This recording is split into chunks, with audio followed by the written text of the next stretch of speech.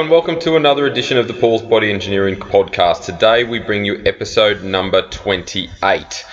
And I'm going to run solo again today. I'm talking about general nutrition in a way, but this subject matter, I've done many a post about this, I've done many a video about this, and I thought this is a great opportunity to get this on the podcast as well. And that is, if it's too good to be true, it usually is. Now, that's the title of today's podcast, but what does that mean?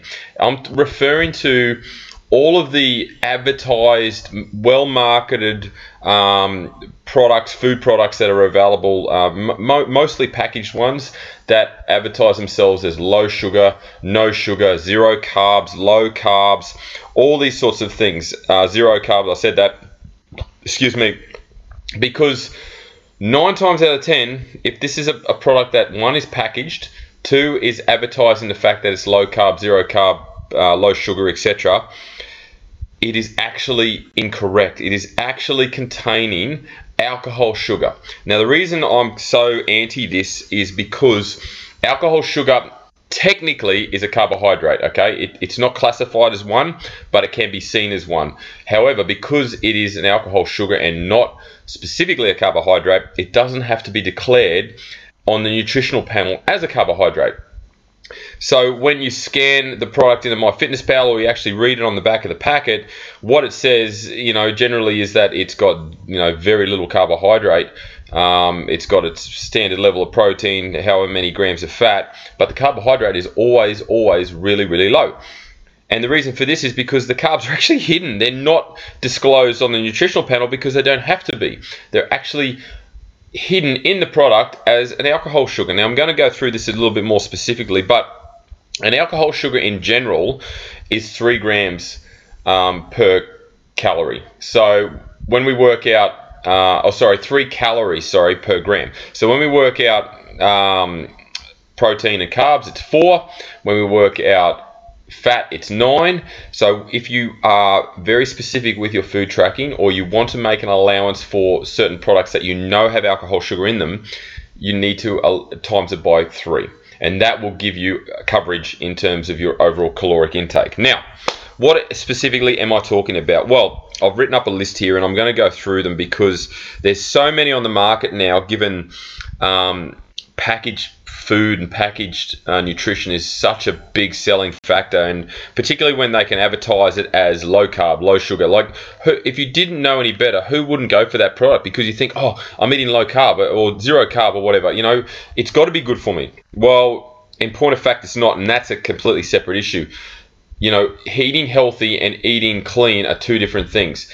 Eating healthy, where you think you're eating right because the packaging tells you to, no, incorrect. When in point of fact, you're actually eating a chemical shitstorm full of all sorts of rubbish. Whereas eating clean is whole food, whole grains, organic, off the shelf, not in the middle aisles, nothing in a packet, those sort of things. So anyway, back to because I could go on for hours about that as well. So tell me, well, don't tell me, but put your hand up or nod if you have seen or even consumed something along these lines. So the Fit ice cream, or the Fit Pro ice cream, protein ice cream of some description. There's plenty of products out there. The main one being, I think, Halo Top.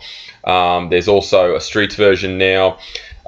Fit Pro, what else is there? Pro Yo or Yo Pro, or I can't remember. There's plenty of them. So protein ice cream, protein bars. There's so many protein bars now.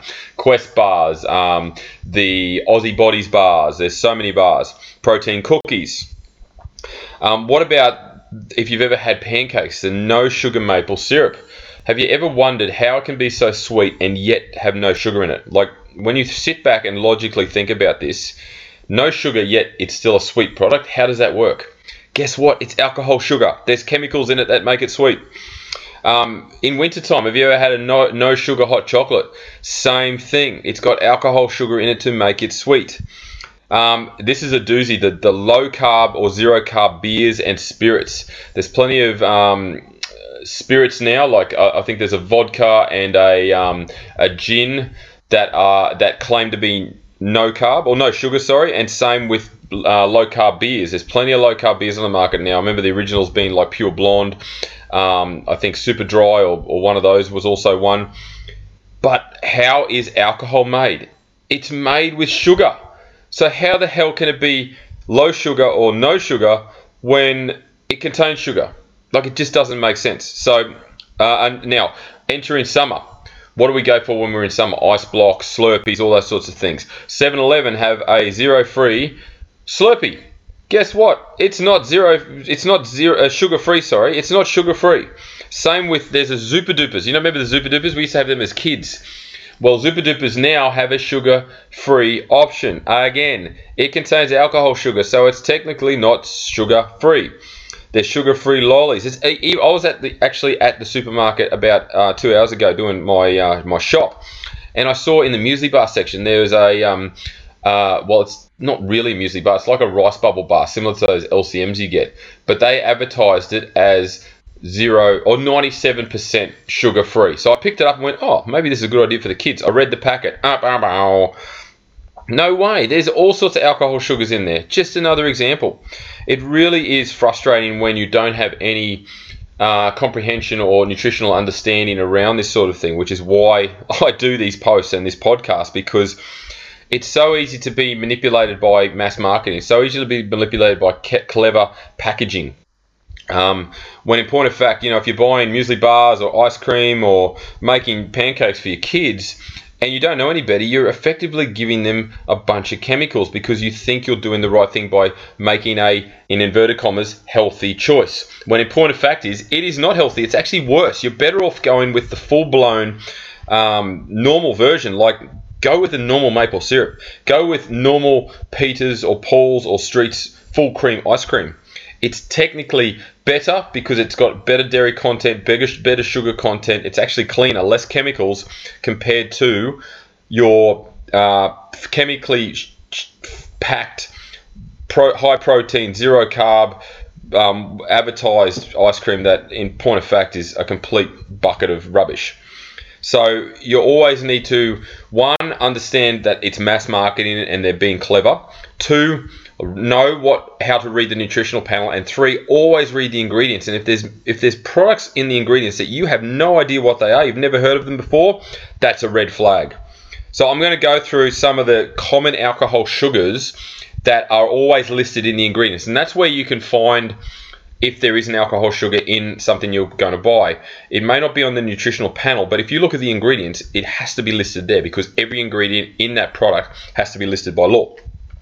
Now, some of these I'm going to have trouble pronouncing because that's exactly what they are. They're big words. So the most common ones that you'll find are erythritol, sorbitol, dextrose, polydextrose. They're the main ones. So they're the most common ones. Then you've got things like xylitol, which is also relatively common. And then the less common ones, but are still worth a mention, and these are the ones I'll have trouble pronouncing: maltitol, mannitol, and isomalt.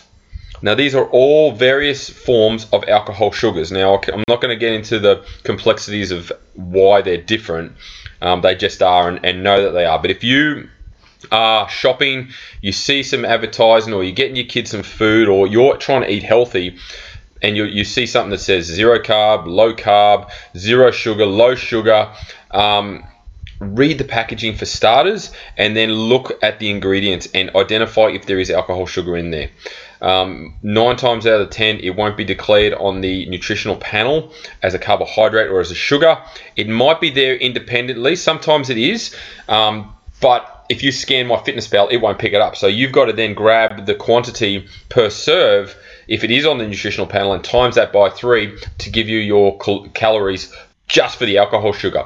And if you do that and then add up the remaining carbohydrates that are declared, plus the protein, plus the fat, you'll be surprised at how many calories are actually there and how inaccurate the calories on the packet are compared to what you've just calculated. It really does surprise a lot of people. I've done a lot of posts on this over the years because it blows you away at how inaccurate this can be. And when you compare some of these low sugar, no sugar, zero carb products to their normal counterpart, if you look at the numbers and actually total all the calories, including the alcohol sugars, the normal counterpart is actually better in terms of calories per serve. 9 times out of 10 it is, and I've done this comparison a number of times. I've done it on beer, I've done it on ice cream, I've done it on protein bars and muesli bars and things like that.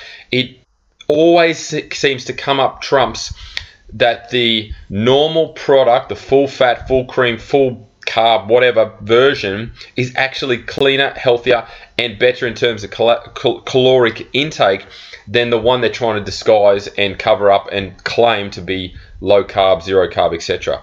So I go back to my original statement. If it's too good to be true, it usually is. So don't get caught up in the mass marketing, in the clever marketing at the end of the aisle, near the register, or there's zero carb, zero protein, not zero protein, zero carb, zero sugar, or low carb. They're primarily the taglines that they use, and they have it in big bold letters across the packaging. Firstly, it's in a packet, so anything packaged is more than likely heavily processed. Number two, if it's strewn across the packaging in big bold letters to catch your eye, and then you look at the ingredients and you see erythritol or sorbitol or xylitol in the ingredients, put it down. You know, if your objective, if your goal in life or currently is to lose weight, eat healthier, get more energy, improve your libido, improve your sleep, be more productive at work, be more productive at home, be more clear and have more clarity with your mind, have more energy throughout the day, then these things matter. You know, you can't be having or over-consuming a lot of these chemicals. And if you actually Google a lot of these chemicals and look for side effects, there's a lot of side effects to them, in particular things like diarrhea, digestive issues, constipation. You know, your body can only process so many chemicals. It's not designed to process chemicals. Like, these things weren't around 30 years ago, 40 years ago. It was all whole food, natural food, straight off the ground, straight out of the tree, or straight from an animal. And now we've got aisles and aisles and aisles of packaged stuff packed with all sorts of crap that the body is not used to eating. And obviously evolution will dictate that, and over time we probably will adapt to more of these chemicals and more of these alcohol sugars. But I know plenty of people that really struggle with it, you know. So it's worthwhile doing your research, and this is what I say all the time. It's worthwhile knowing calories. If your caloric literacy, your nutritional literacy is at a C+ average, you will pick up on this stuff. If you are stubborn and refuse to take the time to learn about calories, then you're going to consume this stuff thinking you're doing the right thing because you've been sold on mass marketing and clever marketing. So I urge you to learn about calories, learn about carbs, learn about fats, learn about proteins, and learn about alcohol sugars. Then if you are one to flexibly diet, do it if it fits your macros, track your own calories, you can allow for a couple of beers, you can allow for some ice cream, all these sorts of things, because you understand your daily quota, you understand what fits where, how it works, how your body performs based on the food you've consumed. And you don't need to have these low carb, low sugar, zero sugar crap foods that are effectively a packet full of rubbish that serves you no nutritional benefit whatsoever. So that's it for me. I think I've got my message across. If you have any questions about any of this, I haven't identified every single product out there because there's so many of them now in many aisles. A lot of them are in the nutrition aisle, the health food aisle, the snacks aisle, things like that. But, you know, ice cream aisle, there's all sorts of food floating around that is no sugar, low sugar, zero carb. So if it says one of those things, immediately there's a red flag. Investigate it further, read the ingredients, read the nutritional panel, look for those alcohol sugars that I listed, and if it does identify with you as something that is not quite right, and as I said, if it's too good to be true, put it back and look for a whole food option, because that's the best approach. If you want a muesli bar, maybe make it yourself, or go to a Whole Foods organic market or whatever to get something. If you want some ice cream, again, make it yourself, make some frozen banana ice cream, or go with the full cream, non-cleverly marketed version, which in hindsight is actually better for you and less calories anyway. So I think I've made my point about that one. Thank you very much once again for tuning in. I really appreciate it. If you've enjoyed this podcast, please subscribe on iTunes, or it's Apple Podcasts. I'm also on Spotify, SoundCloud, Google, and TuneIn Radio.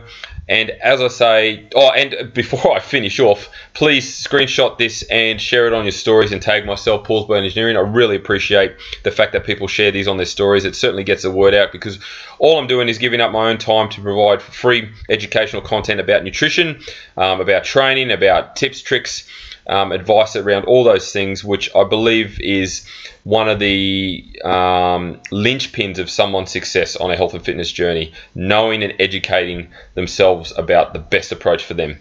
So please share it, as I've just said. And as I say to every client every single day, have a great day.